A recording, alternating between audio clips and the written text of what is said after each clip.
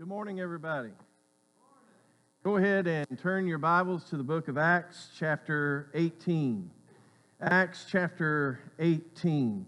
We are narrowing down our series. We are down to this today and then next week. And then Peyton and I are going to be preaching together on Easter Sunday. And then we're going to start a brand new series in the Gospel of Mark following that. And today is the last day. If you want to get those Mark journaling Bibles, it's just a single book of Mark. And on one side of the page, it has the scriptures. On the other side of the page, it's a blank page, and you can write notes as you go. You don't have to get those, but if you want to get those, they're $5. You can sign up in the back, and you can either pay now or you can pay when they come in. Either way, that's not our greatest concern at this particular point. But here in Acts, let's get back to Acts. Acts has been a wonderful book. We see about discipleship. And this discipleship, we said, well, what is it? What does it look like? And Acts just gives one continual illustration right after the other. It just continues to be filled with these narratives to show what it means in helping others to Jesus. And as we continue in our journey, as we await the coming of Christ. And so today we look at this couple. It's the first of its kind that we've seen in Acts. It is a godly couple by the name of Aquila and Priscilla. And we see something else that's a little bit different than what we've seen as well. And it really hits this point of disciples who are discipling disciples.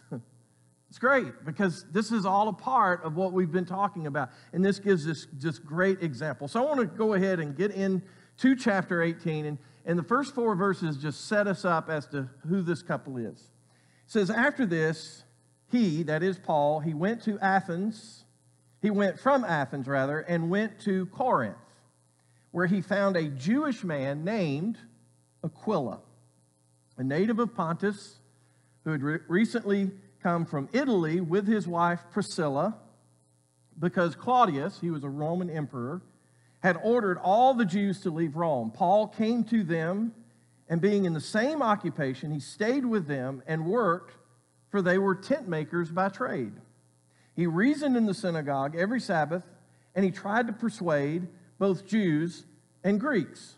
So Paul has come to Corinth.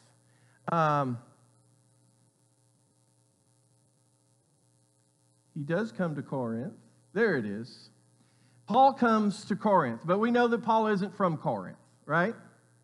And we also notice this couple, Aquila and Priscilla, they come from Italy, from the Rome area. And they're not from Corinth either. You're going to see a pattern develop. Nobody is from these places that we go to, okay? And we learn a little bit about why Aquila and Priscilla ended up in Corinth, because there was this persecution by Claudius, the Roman emperor. And this would have been in 49 AD. And all the Jews were to be expelled from Rome. There were about 40,000. And the reason is really interesting, is because the Jews couldn't get along. Actually, the Messianic Jews and the non-Messianic Jews were constantly at each other. And finally, they said, you got to go. And so Aquila and Priscilla, we see that they end up in Corinth, and they meet up with Paul. And here they become good friends, and we see that they work together. They all do tent making together. They worship together, and they are discipling together. And then later on, when you go up to verses 18 and 19 of chapter 18, we see that they go on to Ephesus. And Ephesus is located just right across over here. But they go over to Ephesus. And Paul eventually leaves Ephesus, but he leaves Aquila and Priscilla there. And they are to stay and to minister and to disciple with these new Christians. It's really kind of cool. And that brings us to verses 24 and 25. This is really getting into our main text. It says, a Jew named Apollos, a native Alexandrian, an eloquent man who was powerful in the Scriptures, arrived in Ephesus. This man had been instructed in the way of the Lord And being fervent in the Spirit, he spoke and taught the things about Jesus accurately, although he knew only John's baptism. So now we see that Apollos has come in. And where is Apollos? Where is Apollos from? He is from this area of Alexandria. And he goes to Ephesus. Now, Alexandria, just to give you a little bit of background here, Alexandria is the second most important city in all the ancient world at this particular time. Only Rome is more important. There's a lot of cool facts that we could give about it. But Luke tells us about this man from this great city. And one is that he is an eloquent man. And what it shows is that he's powerful, he's persuasive, he is an elegant speaker. Something else, if you look at the text, is that he had a great understanding of the Scriptures. You see that? This guy he's not new to the Scriptures. He knows it very, very well. And then we talked about Alexandria, and Alexandria had this amazing library, one of the most amazing libraries in the world, which eventually burned, and it just saddens my heart. But they had this amazing library. And there actually was this kind of a Reformed Judaism that had kind of occurred in this same place because they brought in some of the Greek culture.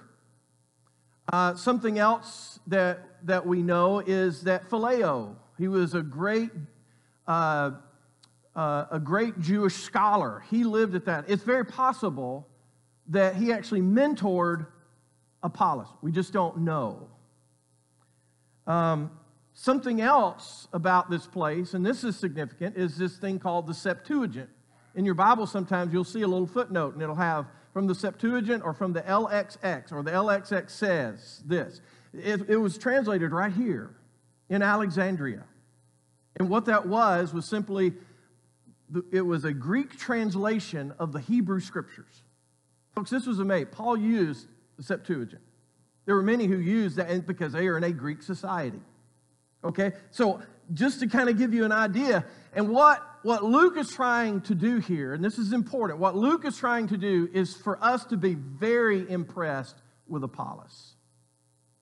We are supposed to be very impressed by this man's resume.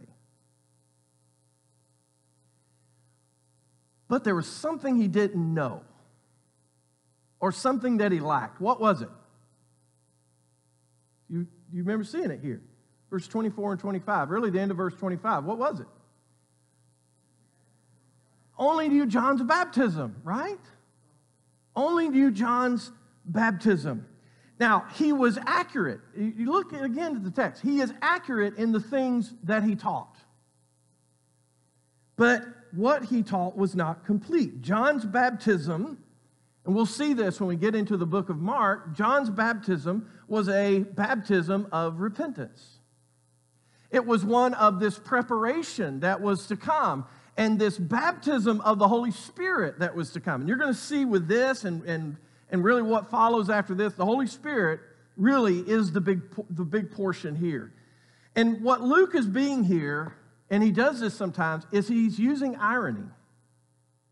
Okay, he's using irony. Despite the fact that Apollos was powerful in Scripture, evidently he did not have the Holy Spirit or did not under certain aspects of the Spirit. Okay? And so he had this great understanding of Scriptures. But there is something that when one has the Scriptures and they have the Holy Spirit, there is a wisdom that they are given. And we see that in Acts chapter 6 and verse 10 to give an example of that. But they were unable to stand up against the wisdom of the Spirit by whom they spoke. Now, he had a lot of followers, Apollos. He was a fireball. I would love to have heard Apollos preach. I really would have. I would have needed a translator, but I would have loved to have heard him speak. But having followers doesn't mean that someone is being taught accurately. Okay? So Apollos, though, it's very important. Apollos is not called a false teacher. Now, this is really interesting because Paul, at times, he lets it fly. And he lets us know in no certain terms when someone is a false teacher. But he's not called this. In fact, what he taught was accurate. He just needed to be taught some things that he did not yet know. Well, what did he not know? We don't know. Luke doesn't tell us exactly what it is. Did he know about Jesus' death and resurrection? We don't know. What we do know, and this is what's important, is what he was teaching was the way of the Lord. This was first prophesied in Isaiah, and it's the one that is spoken of in the Gospels as well. And in Luke chapter 3 and verse 4, it is the phrase that is used of John. Okay? So he knew the way of the Lord. He knew the way of Jesus. But he only knew as much as John. We just don't know how far that extent goes. We're going to see in a minute there are going to be those who knew even less. I really believe that. So verse 26 is important. So verse 26, it says, he began to speak boldly in the synagogue. This is Apollos. Notice, after he's finished speaking,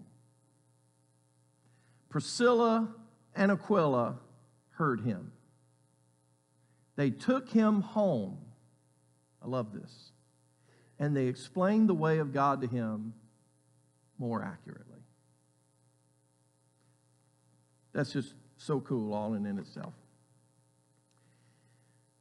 So here, we're not told how much he knew, but whatever the case, whatever it is that he did not know, Priscilla and Aquila, they pull him off to the side. They bring him home, and they teach him the way of the Lord more accurately. And the way, as it is being referred to here in some of your translations, when it speaks of the way, it is used in capital letters.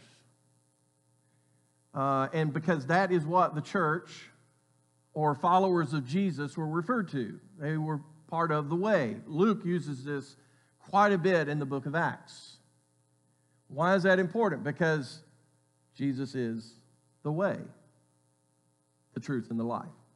So by calling themselves the way, what they're saying is, it's the way of Jesus. All right? So what are the results from all of this? So let's finish up this chapter. Verses 27 and 28. When he wanted to cross over to Achaia, the brothers wrote to the disciples, urging them to welcome him. After he arrived, he greatly helped those who had believed through grace. For he vigorously refuted the Jews in public, demonstrating through the Scriptures, this is the Hebrew Scriptures, folks, that Jesus is the Messiah. Now, Apollos is not told to stop teaching. Apollos is not told, listen, until you get your degree from an accepted Jesus seminary. In fact, what they do is they send him. Here's new knowledge. We've loaded you up. Now go to Achaia. Achaia is just a little place right above Corinth. A little place. It's actually a pretty big place. But notice, and it shows how powerful that he is speaking through the Scriptures. And what is he proclaiming? What does it say there in the text? Jesus is Messiah. And he's refuting the Jews, people who did not believe in the Messiah.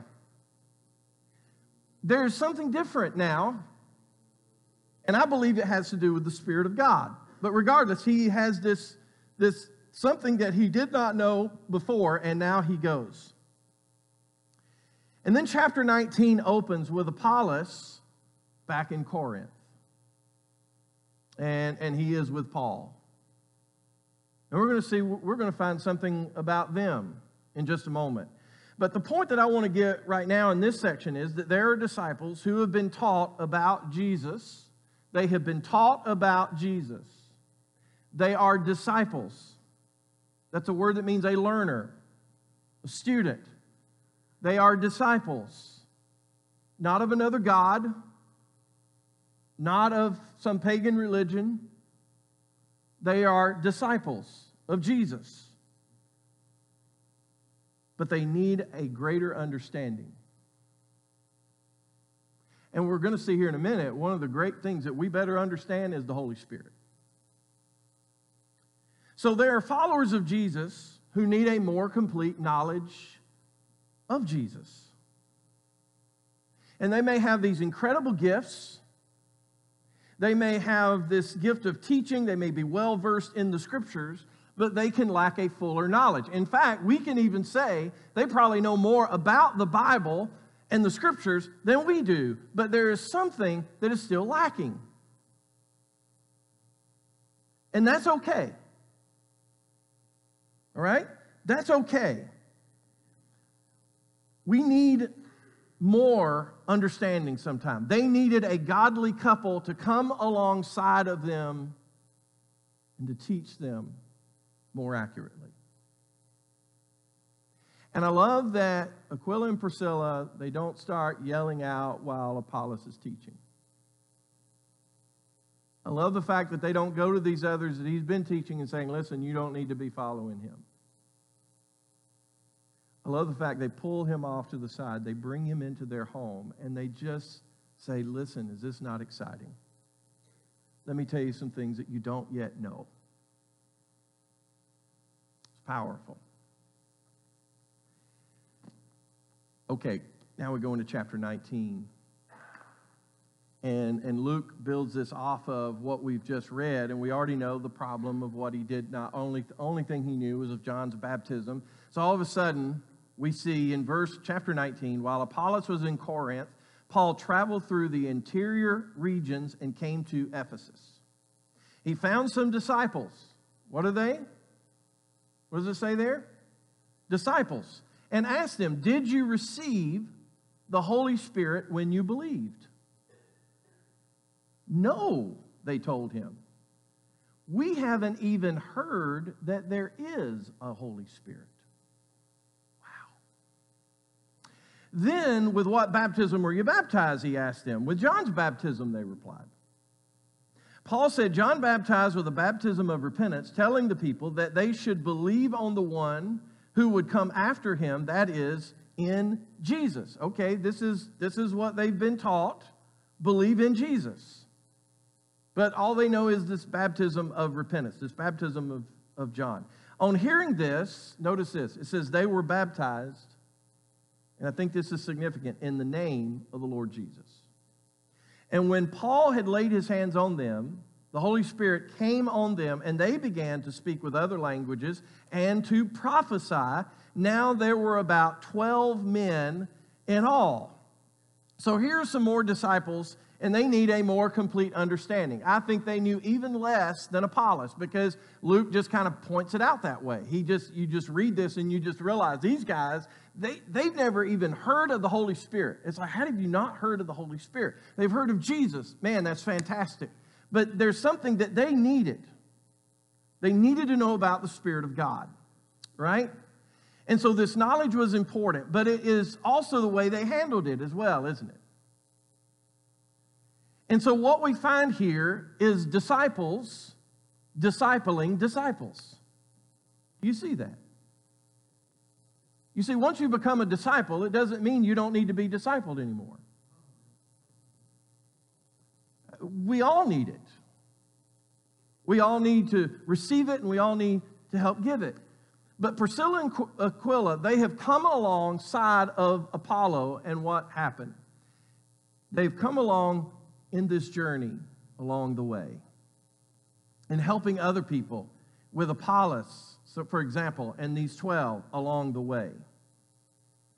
And what should this say to us about people that we disagree with doctrinally? No doubt there are people who are deceptive. We know that. Listen, read Acts. It's there. There are people that all they're concerned about is this health and wealth mentality of religion. All they're really concerned about is this attitude of, it's what pleases me. It's a fleshly, it's a worldly type of mentality, right? Scriptures are not important to them, and you'll hear them belittle the Scriptures, and they'll say it's just an ancient document, and we're just supposed to take bits and pieces of whatever it is that we want. Listen, that's not what we're talking about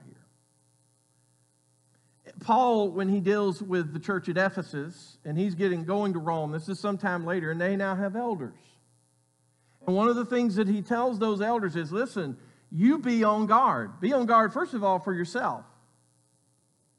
And he says, listen, the Holy Spirit has appointed you as overseers. You shepherd the church of God that was purchased by Jesus. And listen to what he says at the end. He says, I know that after my departure, savage wolves, listen to that language, savage wolves will rise up with deviant doctrines, and notice what they're trying to do, to lure the disciples into following them. In other words, rather than following Jesus, they're trying to get them to follow them. And it's deviant. Now look that word up. It means a departure from what is right and moral and good. But most of the people that we disagree with, they're not like that. They're not deviant. Are there people like that? Yes.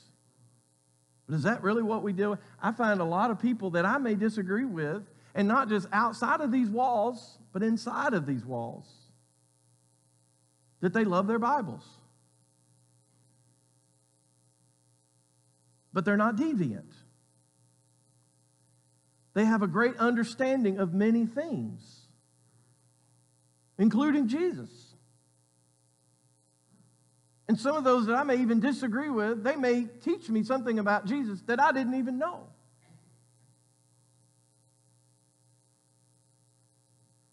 But what if all disciples of Jesus were just open to learning?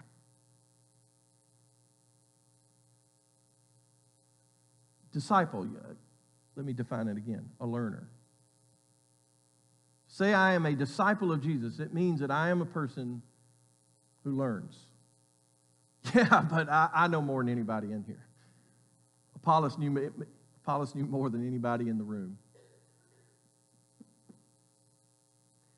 Listen, we all, and I can tell you for myself how far I've come, and how every day, the more I learn, the less I realize that I really knew in the beginning.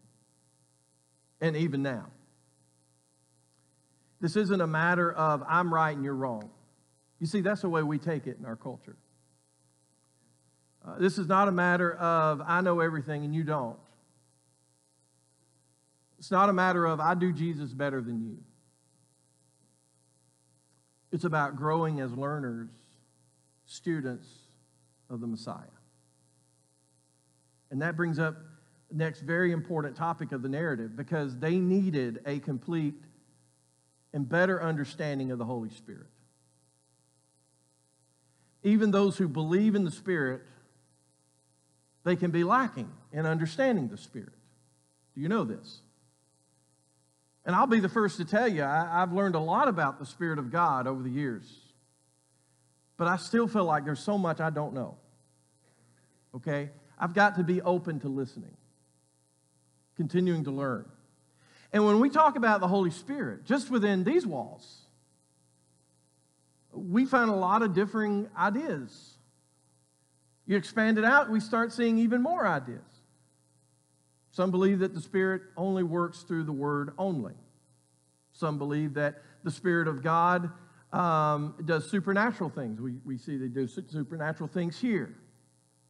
Some believe that the Spirit of God is something, at least in the gift that it's given, is something that comes in us and dwells in us and comforts us and guides us, and leads us, and even helping to understand the Scriptures that are His Spirit. And get this, some Christians, they are uncomfortable talking about the Holy Spirit. That's crazy. Folks, this is an important subject. It is important that we understand the Spirit of God dwells in us. It wasn't enough to know who the Holy Spirit is. It was very important, if you read Acts 19, that they received the Holy Spirit.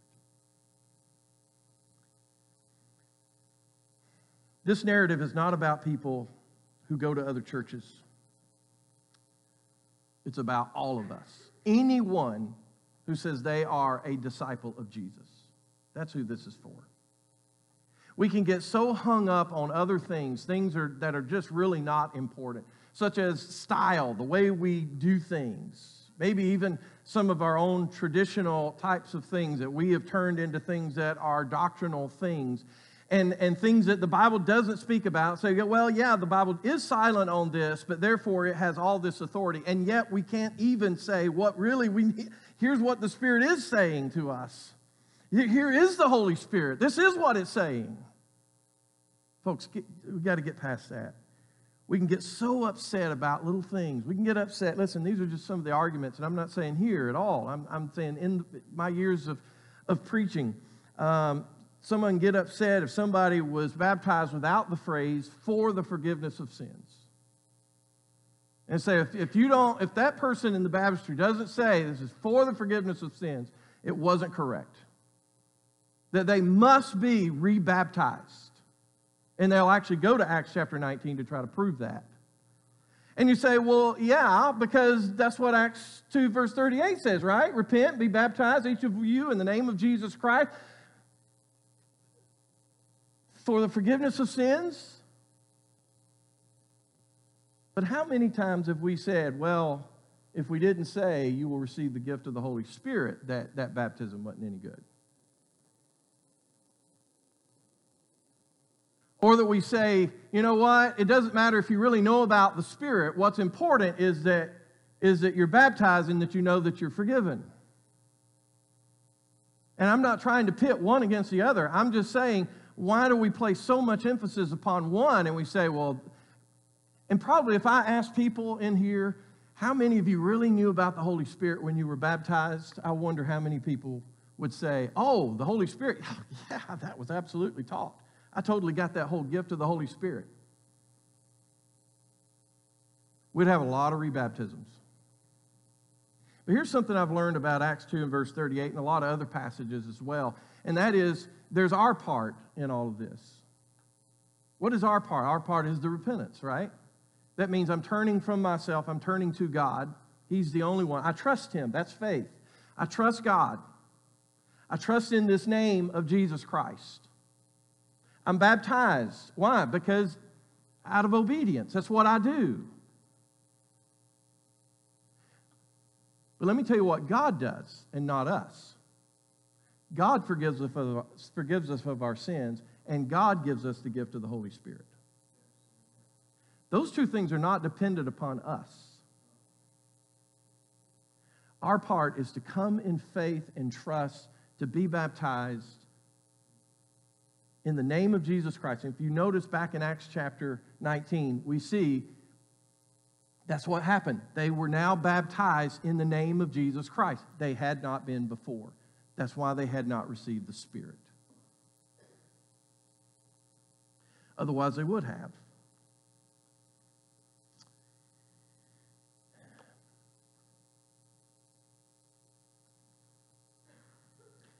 We are cleansed of our sins, and the Spirit comes in us, and He writes God's laws on our hearts. And I may not understand it all, but I continue to learn, and I continue to grow in my faith. And it's interesting, nothing is said about Apollos being rebaptized. Do you notice that? Now, there used to come a time, and I have to pull myself back even now, on staying focused with what the writer is trying to tell us. Okay? And I get so frustrated. I'm like, why didn't I wish I'd learned more about what Apollos was told by Aquila and Priscilla. I really wish I would have known that. It doesn't say he was rebaptized. It doesn't say he received the Spirit of God after they had been taught these things. And I want to know those things. But here's something I learned about if I'm really going to understand Scriptures, if I'm going to keep myself out of it, is I've just got to take what is given me.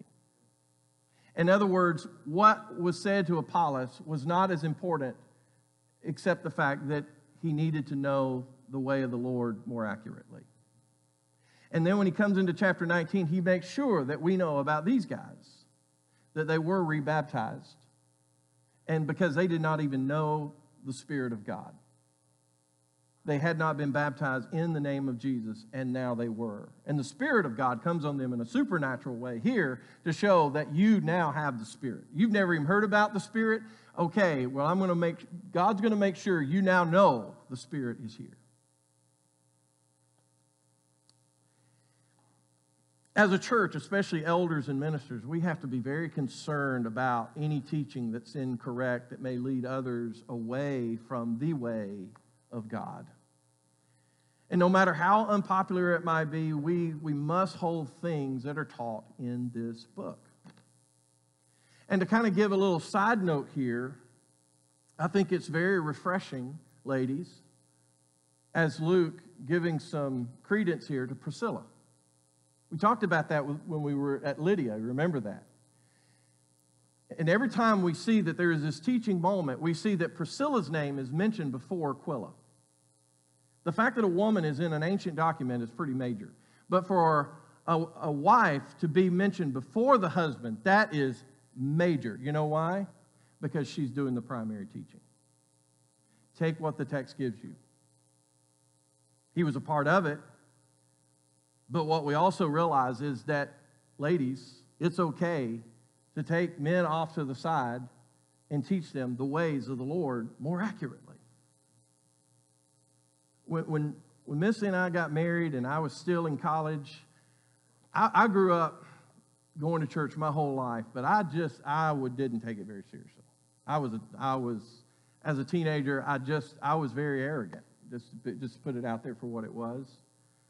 I was there because my parents wanted me there. I liked the people there, but at the same time, I really didn't have a great knowledge, and my wife is totally different. And so when I'm going through college, and even when I'm a youth minister and those first few years and even in preaching, I remember just being in my office and calling her and saying, listen, where is this found? What do you think on this? And even today, she still tells me, she listens to a lot of different blog podcasts and things like that, and she'll tell me things that she learned, and I learn from things that she's taught. There are people in this room, women right now in this room. In fact, over the last week, I've had 2 women right here in this room that have shared something with me that have taught me something. Some things that I did not know, and I now know them the way more accurately. Ladies, don't sell yourself short. God doesn't. So here's my conclusion. Be open to learning. No matter how well you know the Scriptures, like Apollos, be open to the things that you may not understand. We need to be open-minded like these people called the Bereans. You ever heard of the Bereans? It comes in chapter 17. Let me tell you, listen to this. This is awesome. The people here were more open-minded. You see this word, open-mindedness? Than those in Thessalonica, since they welcomed the message with eagerness. That's good. But notice this, they examined the Scriptures daily to see if these things were so. They weren't blindly following. Oh, well, man, that's a great new teaching. Let's just follow into it. No, that's not what we find there, is it? They continued to open up the Scriptures. And by the way, it was the Hebrew Scriptures. And they are searching, and they're learning, and they realize, yes, there are some things we did not know. And I also learned that we are to share with those who may not understand certain things. Leave behind the traditions. It's okay to have traditions. We've got traditions here. Listen, you come to my house at Thanksgiving, I can show you traditions. But there are certain things that the Bible just does not emphasize, and I just stay away from those. And I try to stay locked in on the gospel of Jesus and the indwelling of the Holy Spirit, because that's there. We have a strong emphasis on discipling, bringing people to the cross of Jesus. Acts has continued to show this. And now we see that's just this continuation of how we are to continue with people. And people are to continue with us. It's about discipling other people and allowing ourselves, myself even, to be discipled. I love the old proverb, iron sharpens iron, and one man sharpens another. Just as iron blades coming together helps to sharpen those irons, he says that there are relationships that sharpen our character. Now you apply that to being a follower of Jesus. People who are continuing to sharpen one another.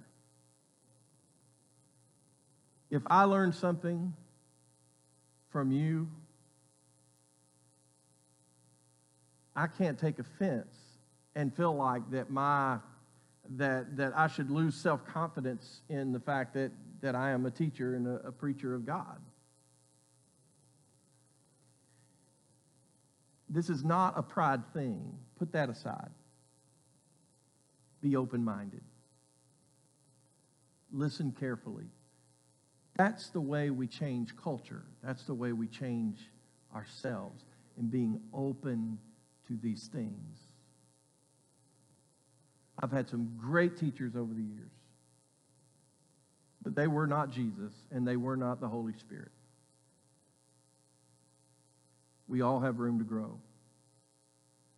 Let's pray. Father, we come before you this morning, and we just thank you for allowing us to be here. We thank you, Father, for your Spirit who has joined us here and joins us within us everywhere we go. Father, help us to take off arrogance and pride. Help us to be like Apollos and like the Bereans. Father, if there are things that we need to learn, I need to learn, Father, keep me open. Help me to keep questioning it until I realize this is truth.